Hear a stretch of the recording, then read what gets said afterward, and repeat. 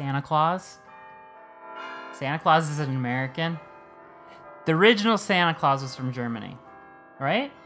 The original Saint Nick.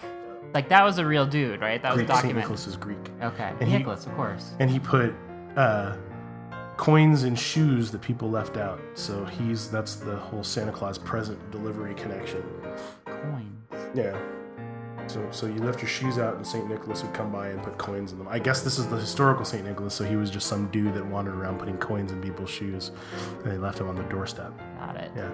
Which was pretty cool back then because they didn't know they could ask for, like, He-Man and Castle Grayskull or... Yeah, exactly.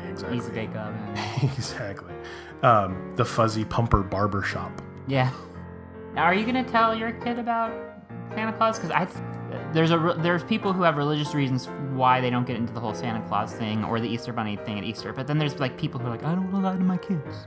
But I think that's fun. No. Not lying to the kids. Oh no, I don't underestimate the fun of lying to your children. Right. No. I don't know. I mean, yeah, I think it's a harmless. I don't think it's harmful. I don't think you're teaching your child a falsehood. Look, when they're 3, they're going to believe that they're Superman or that unicorns are real or that their Legos come to life and wander around.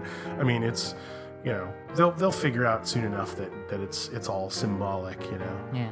I thought one of the cool things was that Santa Claus is based on a real guy who actually went around, I guess in this case, dropping coins into shoes. Right. And so you could just kind of say, oh, we're carrying on that tradition.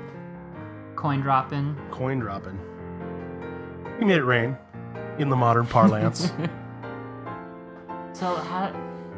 St. Nicholas in the hizzy. Be sure to listen to full episodes of the Shaky Town Radio Hour.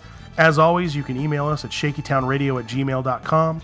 Leave us a voicemail at 626-66-SHAKE or 626-667-4253. That's the same number.